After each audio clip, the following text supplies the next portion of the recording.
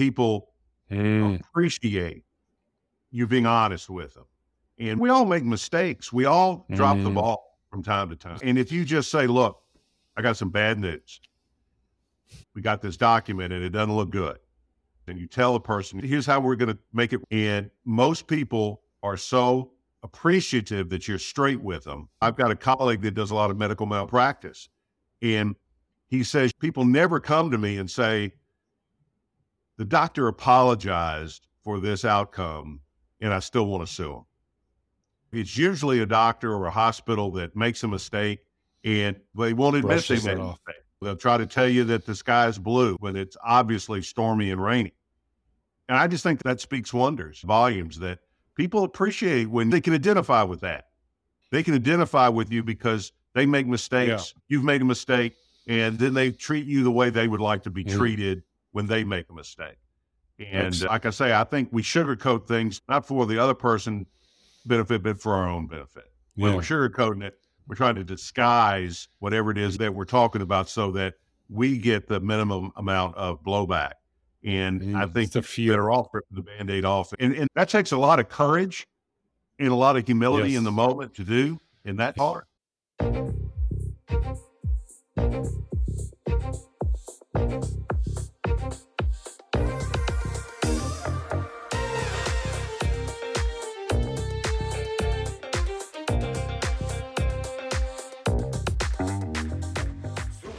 Crone Law Firm.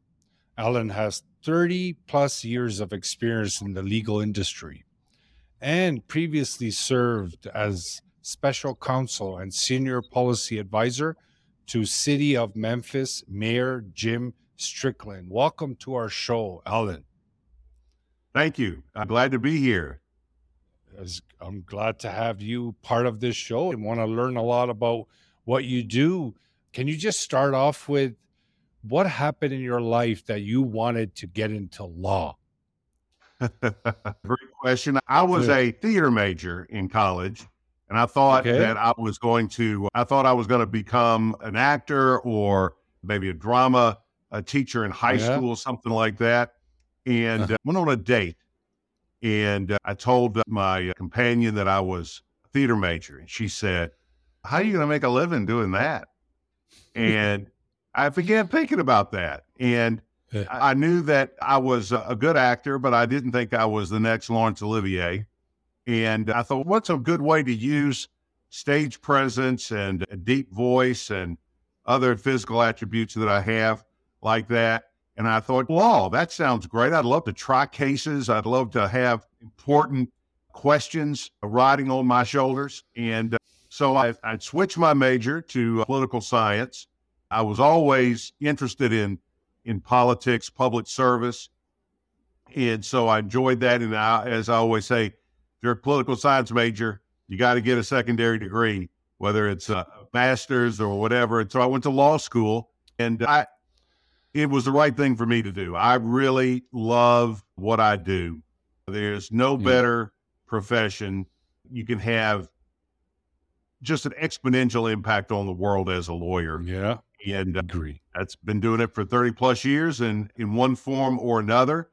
And I've also enjoyed the flexibility that law gives you. Yeah. Yes. But do you ever wonder maybe you could have made it in Hollywood by now?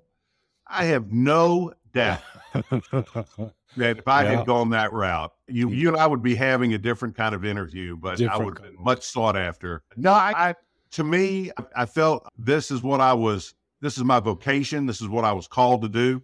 And when I have doubts, I look back on it and I say, nothing's perfect and nothing is great all the time, but the highs sure outweigh the lows. I've been blessed. I've had an exciting life. I sound like I'm giving my own eulogy here, but I've always done what I wanted to do, and it's never been boring. That's for sure.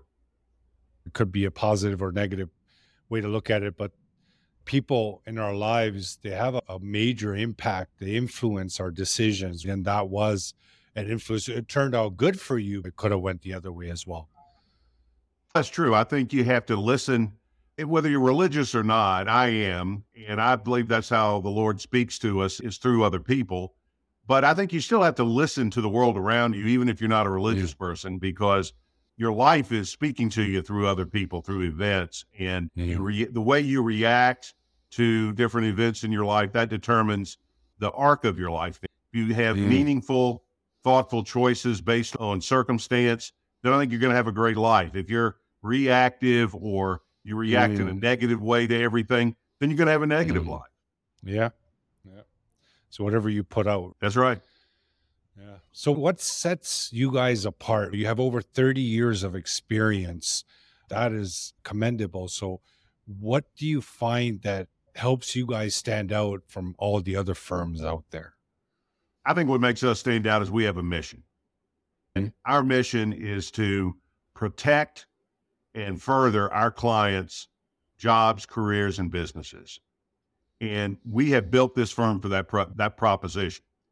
And when it comes to employment law, there are lots of great lawyers out there who they may do employment law, divorce work, personal injury, and criminal, and they're great at what they do. But we have decided that we want to make our clients our top priority, and not just in the moment, but in the way we built the firm. And so we're building this firm for our clients. And I think that is our unique selling proposition, is we are employment law all the time. And now I have a little bit of a expanded definition of employment law. A lot of people think of employment law just as wrongful terminations, just discrimination, harassment, that sort of thing. And that's a big part of what we do. Yeah. But I basically say employment law is any legal matter that affects your ability to provide for your family. And that could be all of those things, but it could also be a dispute with your business partner. It could be a non-compete or even a personal injury matter that reduces your ability to work. We've got a lot of experience in proving lost earnings and reduced earning capacity. And we bring that to the table, where this is not going to mean too much, but we're an AV ranked firm, which means we've got the highest professionalism, experience, and ethics. And we want to bring that level of practice to not just the big, powerful corporations, but to everybody. I say we represent people, and sometimes the people we represent own businesses, and so we work through them to help their business, but only as a conduit of helping the person rather than a big corporation. And don't get me wrong, nothing wrong with big corporations in the abstract, but that's just not the firm we're built for. We're built for people. So it's basically you represent people on both sides, on the employment side, on the employer side. Is basically you're covering all angles. We try to, and I'd say the overwhelming majority of our clients are employees and executives, whether they're the CEO of a corporation or they're a paramedic working on a helicopter. We represent mainly those kind of folks. And every now and then, as I say, a right-thinking entrepreneur will hire us. And I love helping entrepreneurs build a HR-compliant workplace, because it's legally smart, but it's also good business. It's good business to treat your employees transparently, to train them well, to give them the tools they need to succeed. And I find that organizations that do that tend not to get sued. And more importantly, they tend to make a lot more money, which, what we're all out here trying to do. The more organized something is, the more streamlined it operates. It's going to benefit the owner if he adds policies and processes to improve things. That's right. It's not to get off too much of an employment law tangent, but simple things like job descriptions that, aren't just jotted off to check a box, really understanding how your organization is built, how each piece fits together, what it takes for each piece to be successful and to hire to that. And I'm a big believer, I've mentioned it already, I'm a big believer in mission. If you've got an organization that has a mission and you can communicate that. I was on a recruitment call right before I got onto this call, and I was talking to this lady about coming to work for us, and I asked her what her mission was. And she was a little flummoxed. She said, "No one's really asked me that." I said, "What gets you up in the morning? Why do you choose to work in this area?" And we talked about our mission, about helping people protect their job and so forth. And when you hire to your mission, you're much more likely to make a good hire. You're just trying to get somebody in a seat. And this lady told me, I want meaning in my life. I want meaning in what I do for a living. And I think most of us want that. And so if you can lay it out there, and almost recruitment cost almost needs to be, you need to do everything you can to talk the person out of working for you, because you want someone that buys into that mission, that sees the mission and is willing to put up with the inevitable bad days that they're going to have, along with hopefully great days, because they're bought into that mission. And you can't replace that with training or anything else. If someone has that fire to help you accomplish your mission, then that relationship is already starting out on a much stronger foundation than if even if you're just hiring the most competent person on paper. If they don't buy into the mission, they're not going to be around very long. I can relate to that. I appreciate when businesses lead with heart. When they do things from heart, the quality is so much different. Oh, it is. And then you're not disciplining people, you're training them. And, it's like a partnership with that. Yeah, it's more of a partnership. And then when things go wrong and the relationship sours, and if God forbid you find yourself in court, all of the communication and documents are going to say to the jury, look, we tried, this just didn't work. This wasn't a situation where we were trying to fire them for some cockamamie reason or legal reason. Yeah. It just didn't work out. And juries are smart. They see that. But when they see a bunch of arbitrary decisions that come out of left field on someone, they tend to scratch their head and say, what's really going on here? And so again, that's why one of our big value pillars in our shop is transparency. We want to be transparent with our team members. We want to be transparent with our clients, opposing counsel, judges, everybody that we deal with. Hey, there's no hidden agenda here. What is what you get? And I think I hope people respect us for that. And I think our relationships are better across the board. Yeah. And it comes back, like you said, to transparency. And then anyone can see that transparency, especially the employee that's coming in. When they see those things, they realize, okay, I feel at home here. I'm safe. And it makes a hell of a lot of a difference. And even when we're doing business with our consumers, as a business, having that transparency makes a difference. I won't call them out, but I think the airlines industry in general, I've often wondered if there was a study, because we've all had that experience of sitting in a gate and they come on and they say, the flight's delayed, it's going to be 15 minutes. And every 20 minutes, they say it's going to be 15 minutes.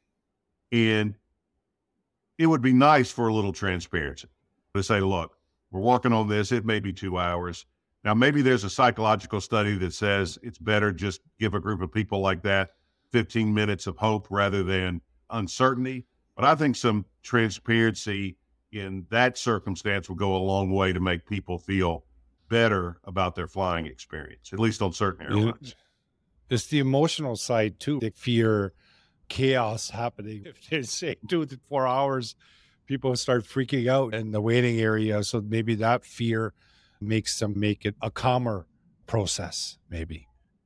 Yeah, I would really like to know the science on that. I'm sure that they've studied it, but if you're a veteran flyer and you hear the 15 minutes, that's not true. You just know it's not going to be, particularly after the second 15 minutes, this is going to be a major delay. I just wish they'd say that. But anyway, I think transparency is always good. And, always good. And it's better in bad times than in good times.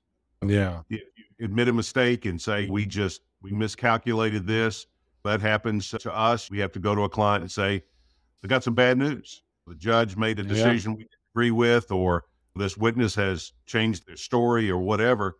But just being as transparent about that as you can, I think helps people, because they don't feel like they don't know what's coming. I find that transparency requires heart, because people are afraid of the response or the reaction for just being honest and being transparent. And people sugarcoat it, or they move it around, or make some changes to what they're saying just to make it easier on the other person. But that's another question we need to ask, is that what are majority of people okay with? Are they okay with hearing the transparency or a sugar-coated version? Like with me, when I'm dealing with people, I try to be as transparent as possible. And sometimes you can see the other person is not happy. What are your thoughts on that? I think most of the time I dread the response in exponential proportion to what I actually get. I think the Ritz-Carlton did a study and found that they got higher marks when they overcame an obstacle than when they gave perfect service. That people appreciate you being honest with them. And most people can appreciate with, and we all make mistakes. We all drop the ball from time to time. It's the understanding. Yeah. And if you just say, look, I got some bad news, whatever it is, I got some bad news. We got this document and it doesn't look good, or got some bad news. And you tell a person, you say, okay, here's how we're going to make it. And most people are so appreciative that you're straight with them. I've got a colleague that does a lot of medical malpractice, and he says people never come to me and say, the doctor apologized for this outcome and I still want to sue him. It's usually a doctor or a hospital that makes a mistake and they won't admit they made a mistake. They'll try to tell you that the sky is blue when it's obviously stormy and rainy. And I just think that speaks wonders, volumes, that people appreciate because they can identify with that. They can identify with you because they make mistakes. Yeah. You've made a mistake, and then they treat you the way they would like to be treated when they make a mistake. And like I say, I think we sugarcoat things not for the other person's benefit, but for our own benefit.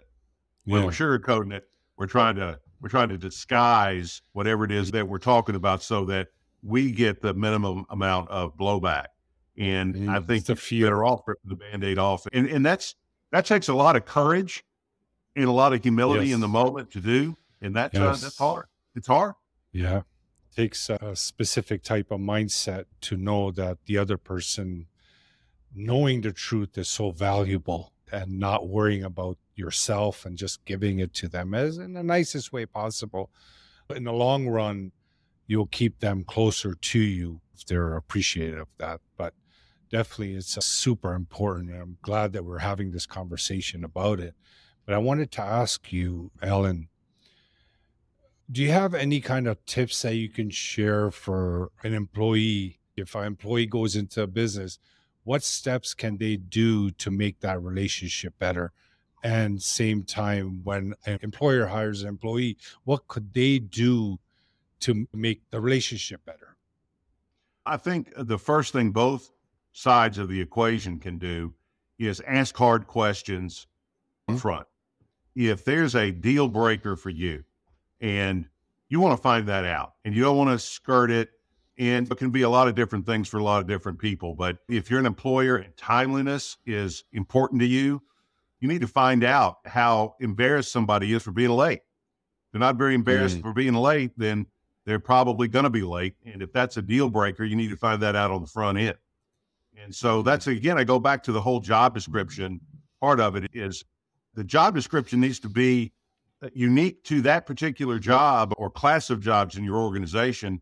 You need to know what it takes to be successful in that job, and then hire to your mission, and then have a culture where people can confront each other constructively. In this country, we have a terrible relationship with confrontation. There's good confrontation. And I'll give you a good example on this timeliness issue. I represented a fellow who was a black man who was in his 60s, and he had worked for the same company his whole life. And for the last 20, 30 years, he was habitually late. He was late between 15 and 20 minutes late every single day. It had to do with the public transportation system in his town. And there's just a hole. No matter how early he got to the bus stop, he was going to get to the place 20 or 30 minutes late. Gets a new boss who's white, and it just really ticks this guy off that this guy's 15 or 20 minutes late. But he doesn't confront him with it. He doesn't ask him, hey, what's wrong? He just took it as, well, this guy thinks he can just come and go as he please. After 3 times of the fellow being late, he fired him. And he told him, he says, you're late all the time. So he comes to me, and we're in the consultation, and I said, well, the paper here says that he fired you for being late. Is that the real reason?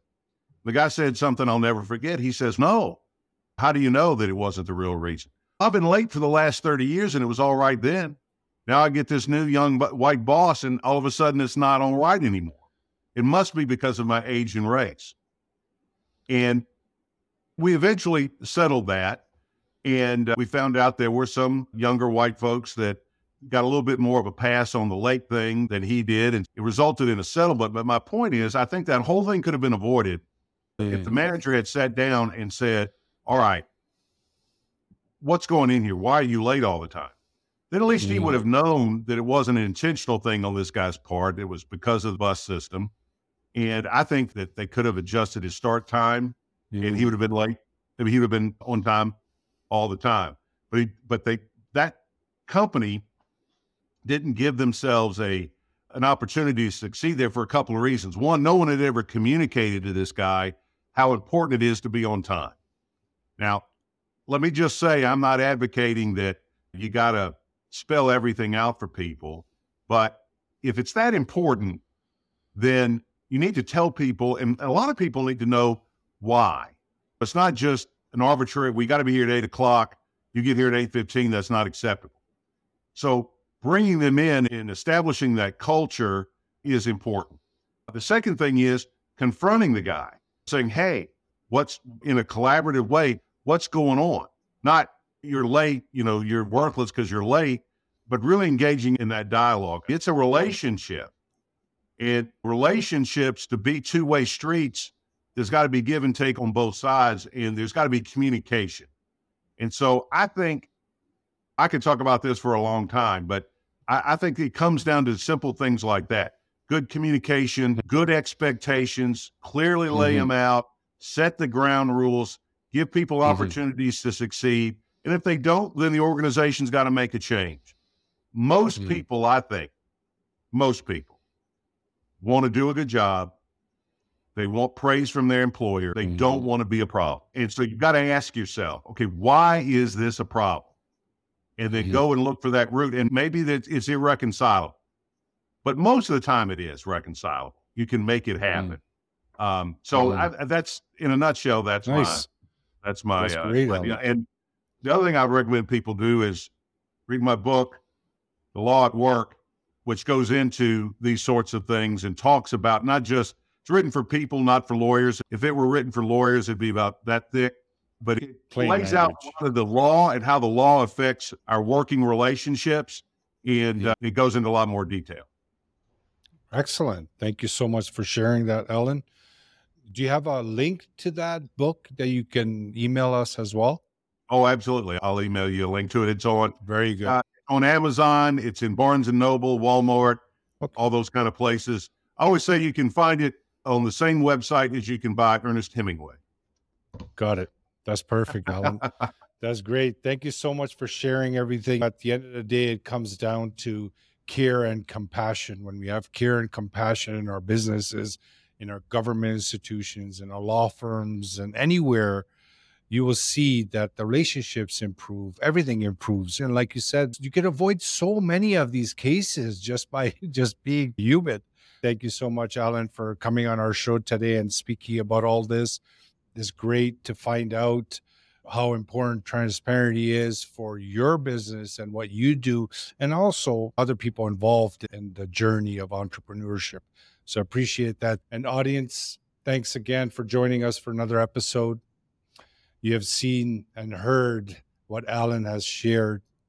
Definitely take a look at their website. If you're in the business and if you want to make some improvements on both ends, definitely check out his book. Take a read at it. It's good to have this knowledge, especially when you're running a business and especially when you are an employee, to know what is going on more clearly. And Alan has the skills to share that with you. Thank you for helping us grow, and we'll see you next time.